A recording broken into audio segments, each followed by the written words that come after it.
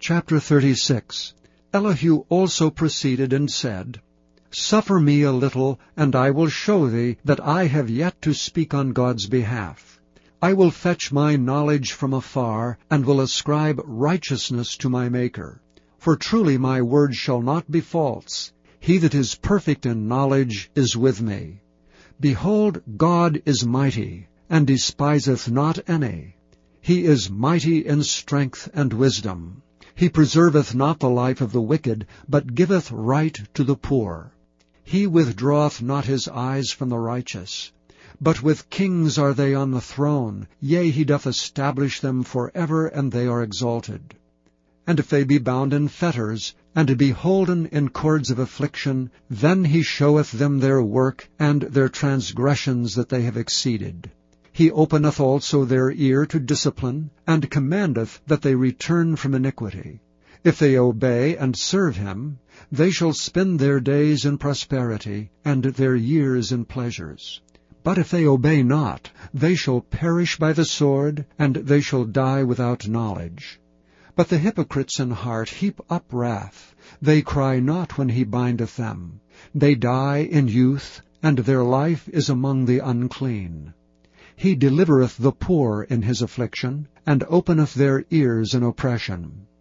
Even so would he have removed thee out of the strait into a broad place, where there is no straightness, and that which should be set on thy table should be full of fatness.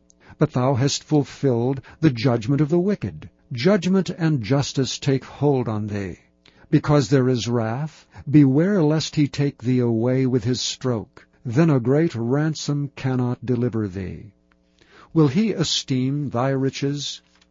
No, not gold, nor all the forces of strength. Desire not the night when people are cut off in their place. Take heed, regard not iniquity. For this hast thou chosen rather than affliction. Behold, God exalteth by his power. Who teacheth like him? Who hath enjoined him his way? Or who can say, Thou hast wrought iniquity? Remember that thou magnify his work which men behold. Remember that thou magnify his work which men behold. Every man may see it, man may behold it afar off. Behold, God is great.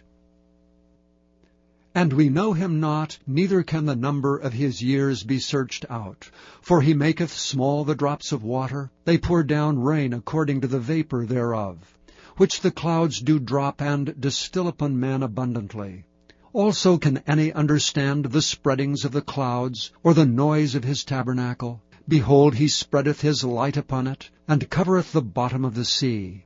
For by them judgeth he the people, he giveth meat in abundance.